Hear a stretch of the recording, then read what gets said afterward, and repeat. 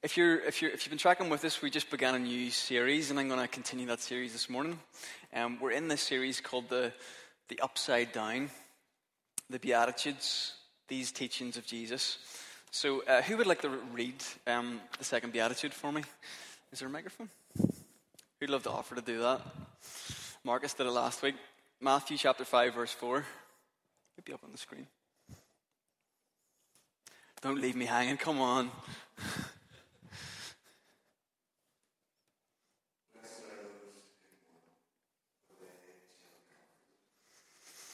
Thank you, David. I was sitting in the chair at the hairdresser's last week, and she began to cry.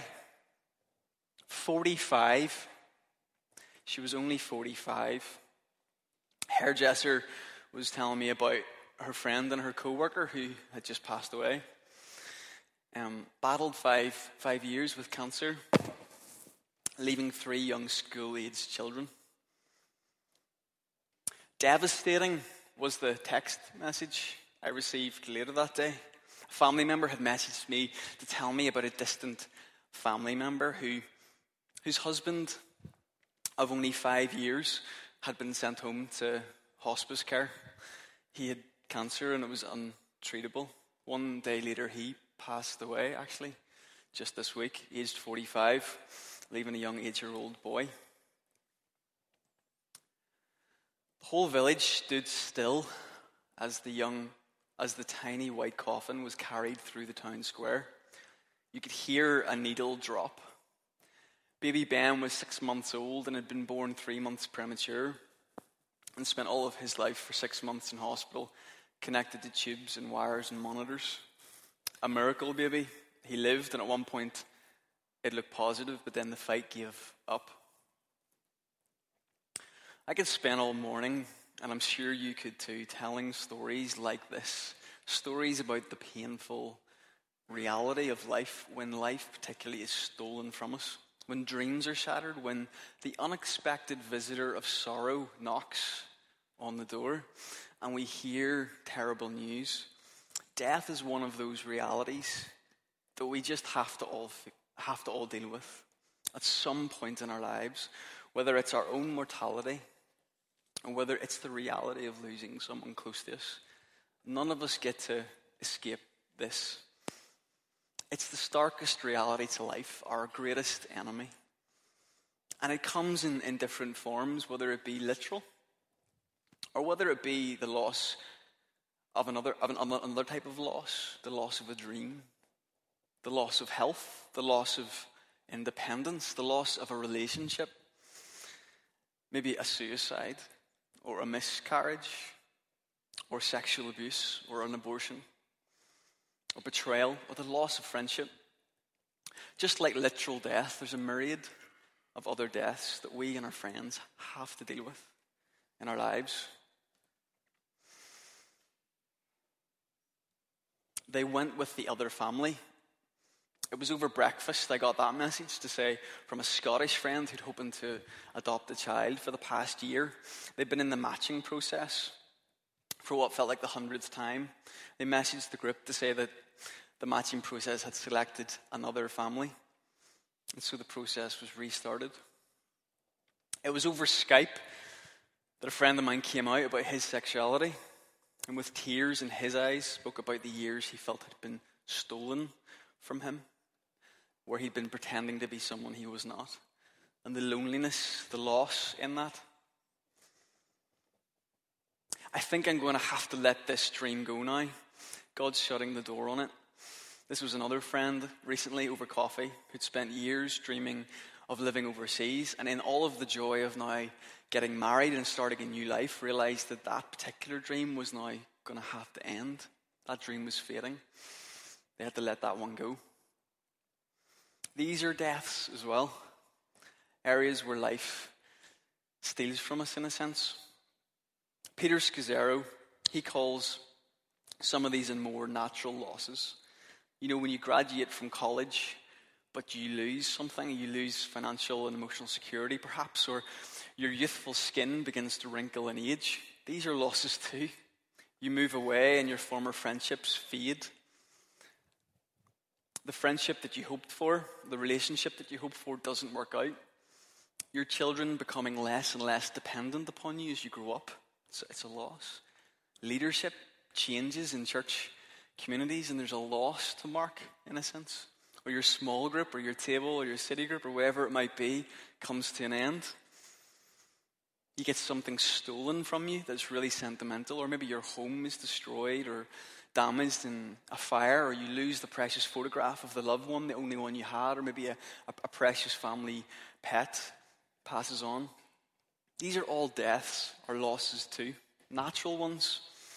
They all come in different shapes and sizes. It's all around us, right? Everywhere we look, if we look hard enough, and I know some of us in this room don't have to look too hard, because death and loss is right there.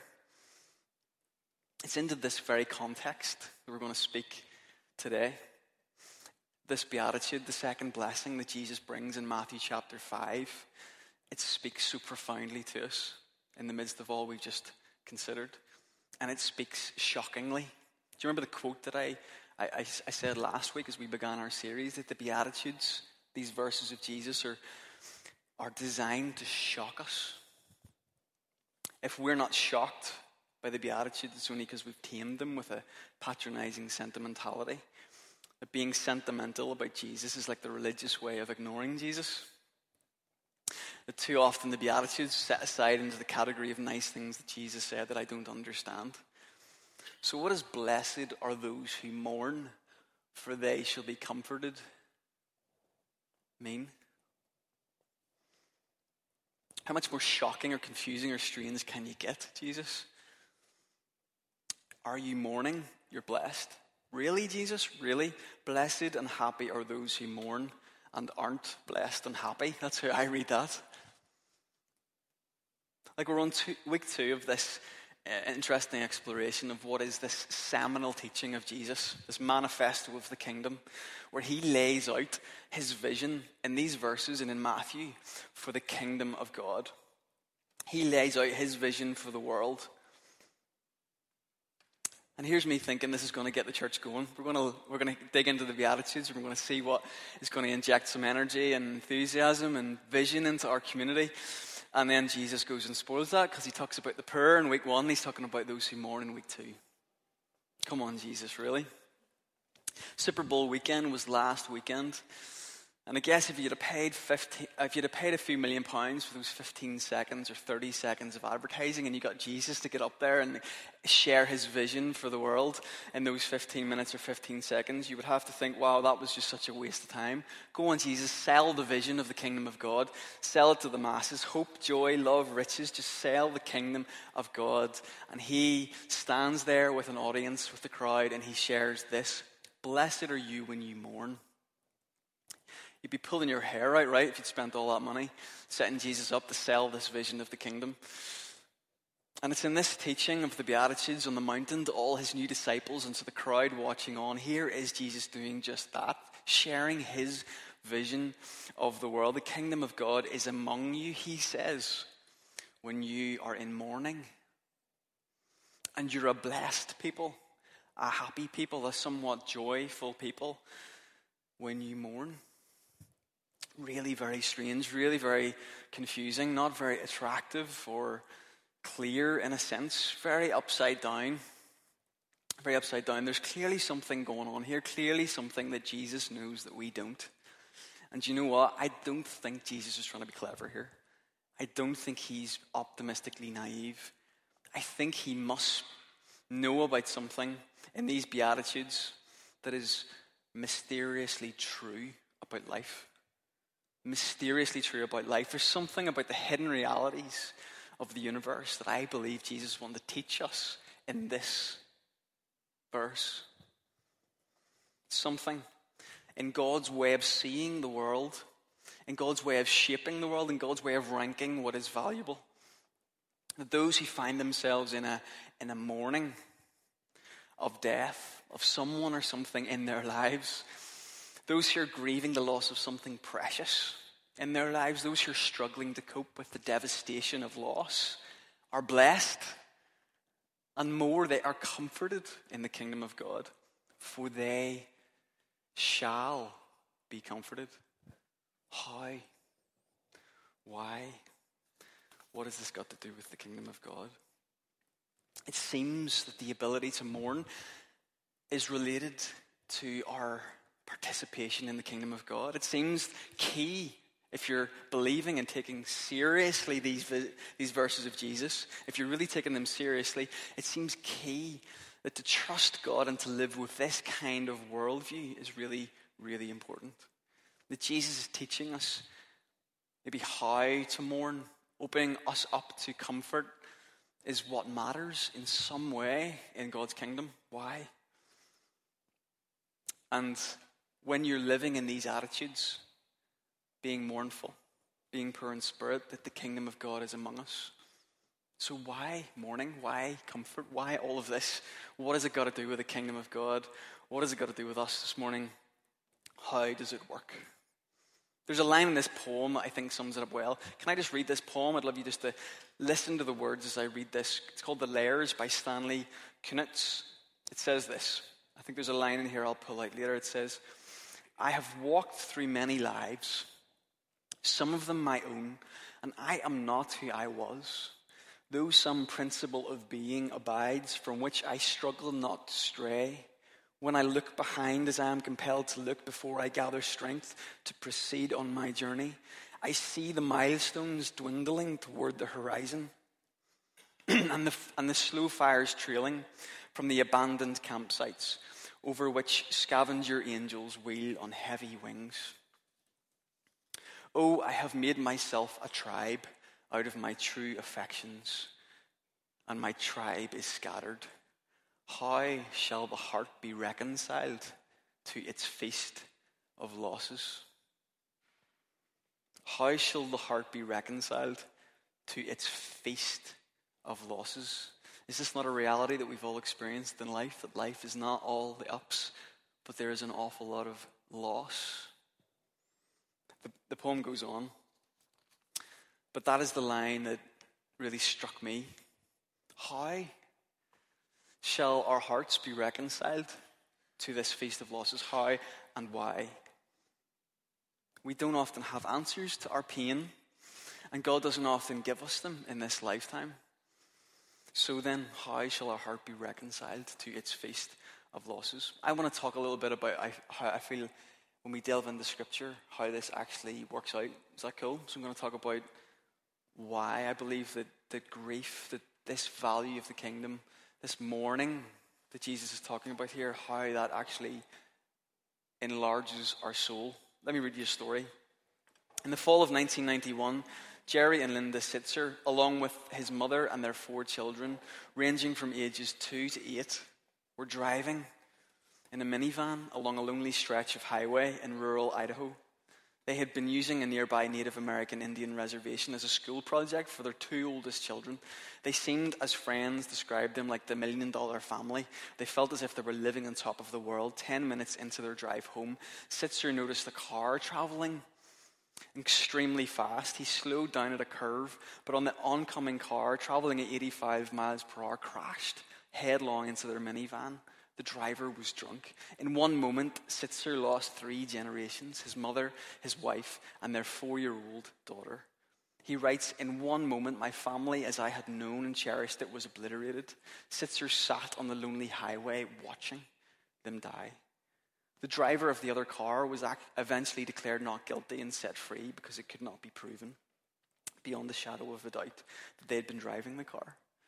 And Sitzer went on and wrote a book about his descent into an abyss of grief, an incomprehensible pain that changed his life. Under the title, A Grace Disguised, How the Soul Grows Through Loss, he says this, and I'd love you to listen to these words. Catastrophic loss, by definition, precludes recovery. It will transform us or destroy us, but it will never leave us the same. There's no going back to the past. It is not therefore true that we become less through loss, unless we allow the loss to make us less, grinding our soul down until there is nothing left. Loss can also make us more. I did not get over my loved ones. Rather, I absorbed the loss into my life until it became part of who I am. Sorrow took up permanent residence in my soul and enlarged it. One learns the pain of others by suffering one's own pain, by turning inside oneself, by finding one's own soul.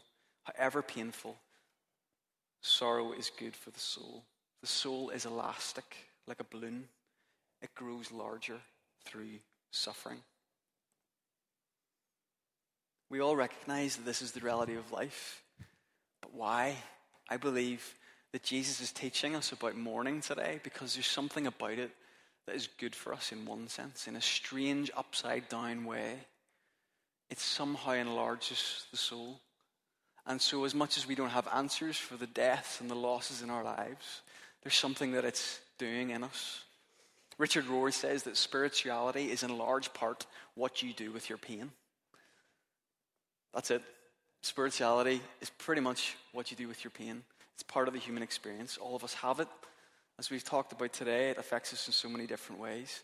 But there is a mystery to life, that our souls are enlarged in grief and sorrow. There's a sense from Jesus here that those who mourn know something. They know that the kingdom is among them. How?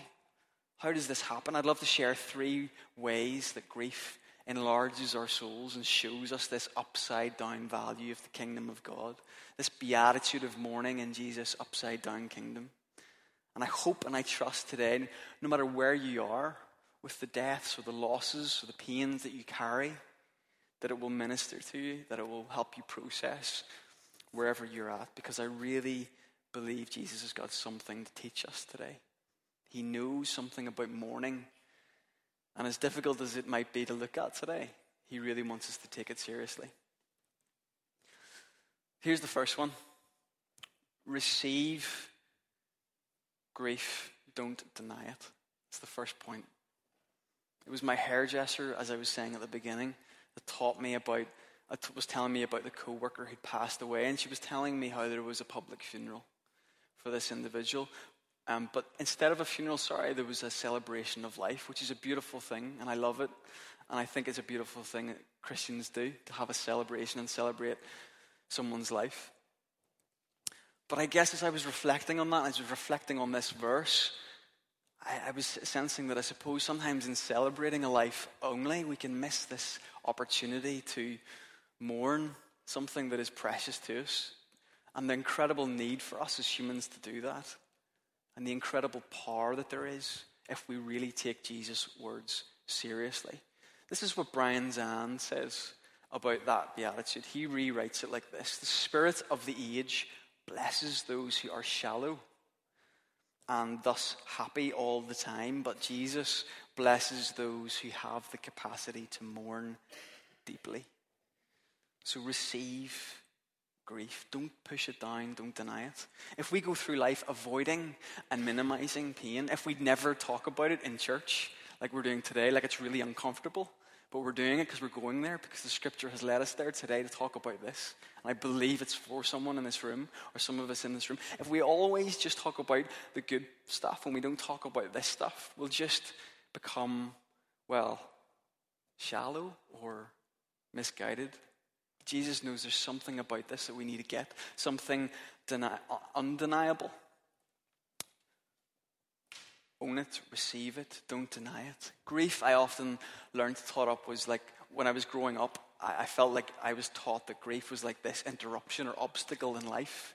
Like you just got to get over it or get through it, or just like ignore it or just get over it. You hear people saying that, just get over it or move on, or it's not a biblical idea, it's not a spiritual idea to do that.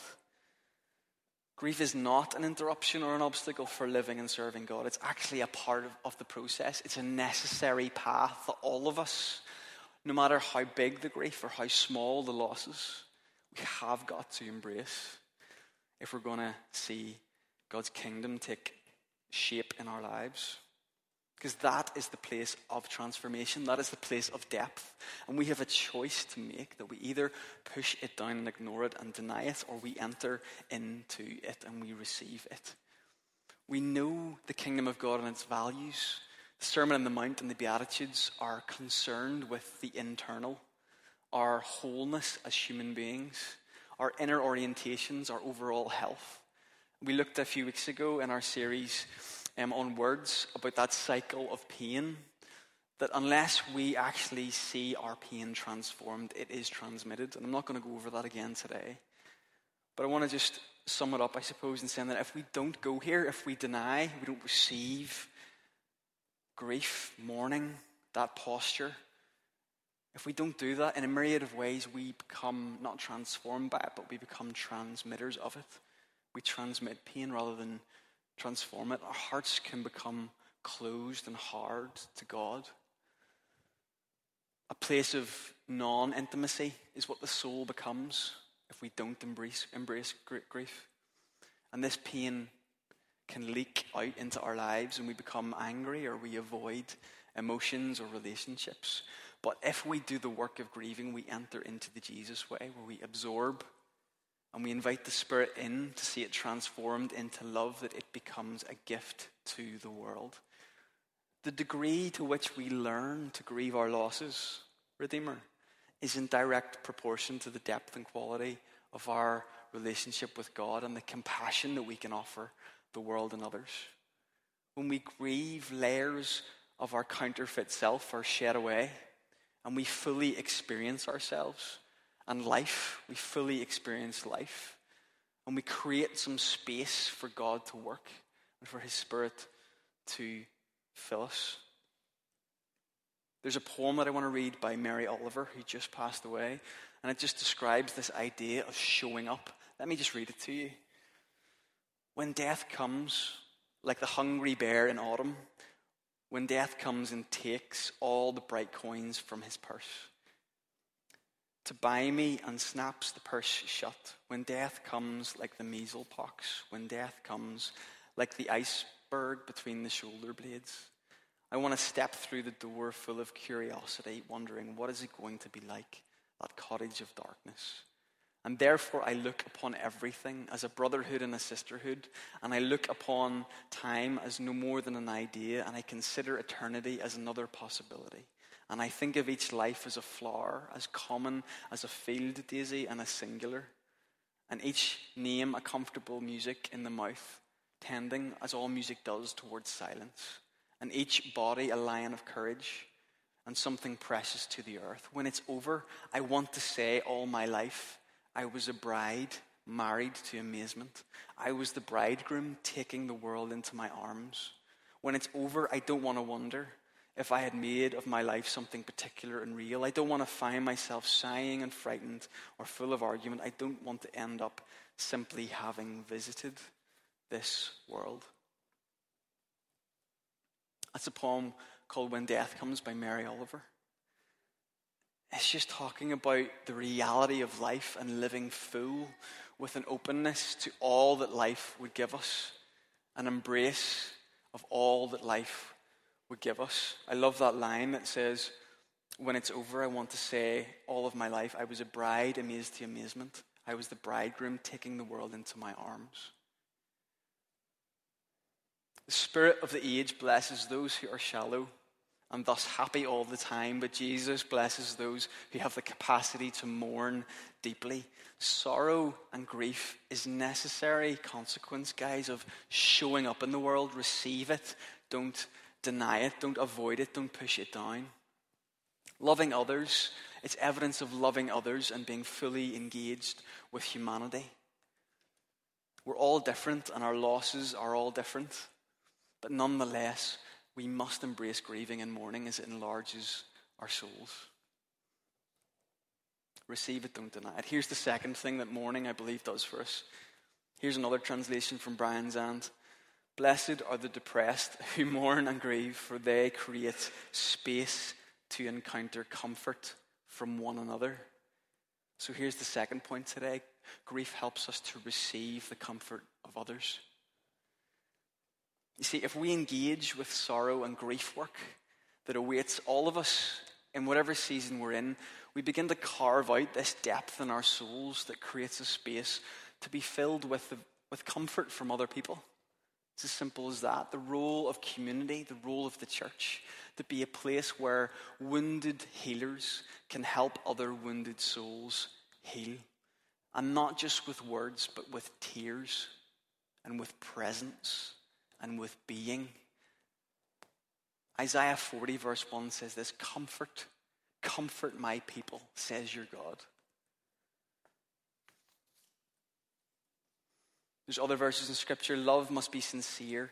Hate what is evil. Cling to what is good. Be devoted to one another in love. Honor one another above yourselves. Never be lacking in zeal, but keep your spiritual fervor, serving the Lord. Be joyful in hope, patient in affliction, faithful in prayer. Share with the Lord's people who are in need. Practice hospitality. Bless those who persecute you. Bless and do not curse. Rejoice with those who rejoice, and mourn with those who mourn. Live in harmony with one another. There's this deep mystery, Redeemer, that to be human and to be alive and to be in connection and relationship with one another means that the hard but necessary work of mourning and grieving does not have to be done alone. If that's the place that you find yourself today, if you find yourself in any of the stories that I've talked about today, or you find yourself carrying some death or some losses or some disappointment or pain today, I want you to know that you're not alone. If you're here today, you're not alone, that this is a community for you, to support you. We choose to bear the burden of sorrows with other people, and it really, really does lighten the load. I have seen this in this community in the past couple of weeks, very specifically. I have seen some of our tables rallying around people who are experiencing great loss in their lives. I have seen meals be cooked and put in the freezer and taken out to people who are experiencing death and difficulty in this season of life, illness and ill health. I have seen that happen in this community in the last 2 weeks, amazingly. The most challenging and painful of times that people have been going through, and they have received the comfort of others. It's what grief does, what mourning does. There's something that Jesus wants to teach us today about mourning. Blessed are those who mourn, for they shall be comforted. Receive the comfort of others. And not only the comfort of others, but the third point I want to share today is that we receive comfort from God himself through the Holy Spirit, who is the great comforter. That today, if you are in mourning today, if you are at a loss today, if this is just really awkward for you to sit through this, if this is painful, God knows, God comforts, God consoles, because we believe in a God who is a father who lost his son at the hands of humanity. We believe in a God who is the son who lost his life at the hands of humanity. He understands, he sympathizes, he comforts. Let me just read you this. There was a Yale professor called Nicholas Walderstuff, and he was a theologian. He wrote a book that was reflecting on the loss of his son Eric, who was 10, in a mountain climbing accident. He wrote a book that says this: "Through the prison of my tears, I have seen a suffering God. It is said of God that no one can behold his face and live. I always thought this meant that no one can see his splendor and live. A friend said perhaps it meant that no one could see his sorrow and live. Or perhaps God's sorrow is his splendor."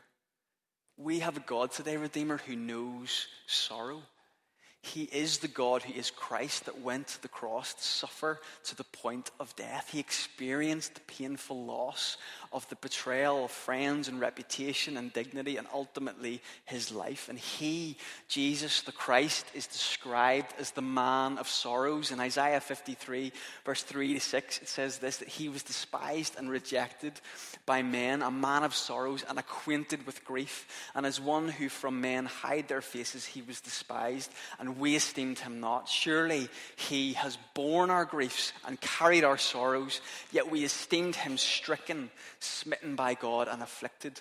But he was pierced for our transgressions, he was crushed for our iniquities. Upon him the chastisement that brought us such peace, and with his wounds we are healed. He is the one, Redeemer, who was acquainted with grief. The one who stood on the mountain and said, "Blessed are those who mourn," went to a different mountain and gave his life for us. He's acquainted with grief, and surely today, as we carry our sorrows and griefs and losses and deaths through life, we know the one that by his wounds we experience true healing. Redeemer, this is the God who knows our grief, carries our grief and our sorrows, but in his death and in his resurrection brings healing, I believe, and wholeness. He speaks hope today. He speaks life today into all of those little deaths and losses, because he is the God who has overthrown our greatest enemy, death. He has overcome death. Oh, death, where is your sting? The resurrection of Jesus is the reality that death has been defeated. And the hope is that all of our small deaths and losses find the potential to be these little resurrections of life, birthings of new worlds and new possibilities, of a life lived deeply in connection with the Creator, with a deep, deep joy, not denying our grief and our pain and our sorrow, but inviting it in a sense, holding it, having our souls enlarged and breathed into, owning it in a sense, letting it just be, letting it take place. We experience the comfort of others, and we experience the comfort from our God, the man of sorrows, and we make ground for resurrection and life to grow again. Redeemer, we know this is the story that we're caught up in because we've talked about it a lot recently. I feel like maybe God wants to say something to us as a community, because it feels like for 2 or 3 weeks we've been in some of these passages, but I want to read this again. This is the story we're caught up in. The story of God's work in the world. In Isaiah 61, it says this: "The Spirit of the Sovereign Lord is upon me, because the Lord has anointed me," speaking of Jesus, "to proclaim good news to the poor. He has sent me to bind up the brokenhearted, to proclaim freedom for the captives, and to release from darkness the prisoners, to proclaim the year of the Lord's favor and the day of vengeance of our God, to comfort all who mourn and provide for those who grieve in Zion, to bestow on them a crown of beauty instead of ashes, the oil of joy instead of mourning, and a garment of praise instead of a spirit of despair. And they will be called oaks of righteousness, a planting of the Lord for the display of his splendor." Redeemer, we know today this is a difficult subject, but we're going there. We've been there. We're in it. We know that life can be hard, but we know that our God is in the business of restoration and healing. That the path of grief is the way of Jesus. He has sent me, Jesus, this is Jesus saying, to bind up the brokenhearted and to proclaim freedom for the captives. So Redeemer, I'd love us to stand. I'd love to invite the band up.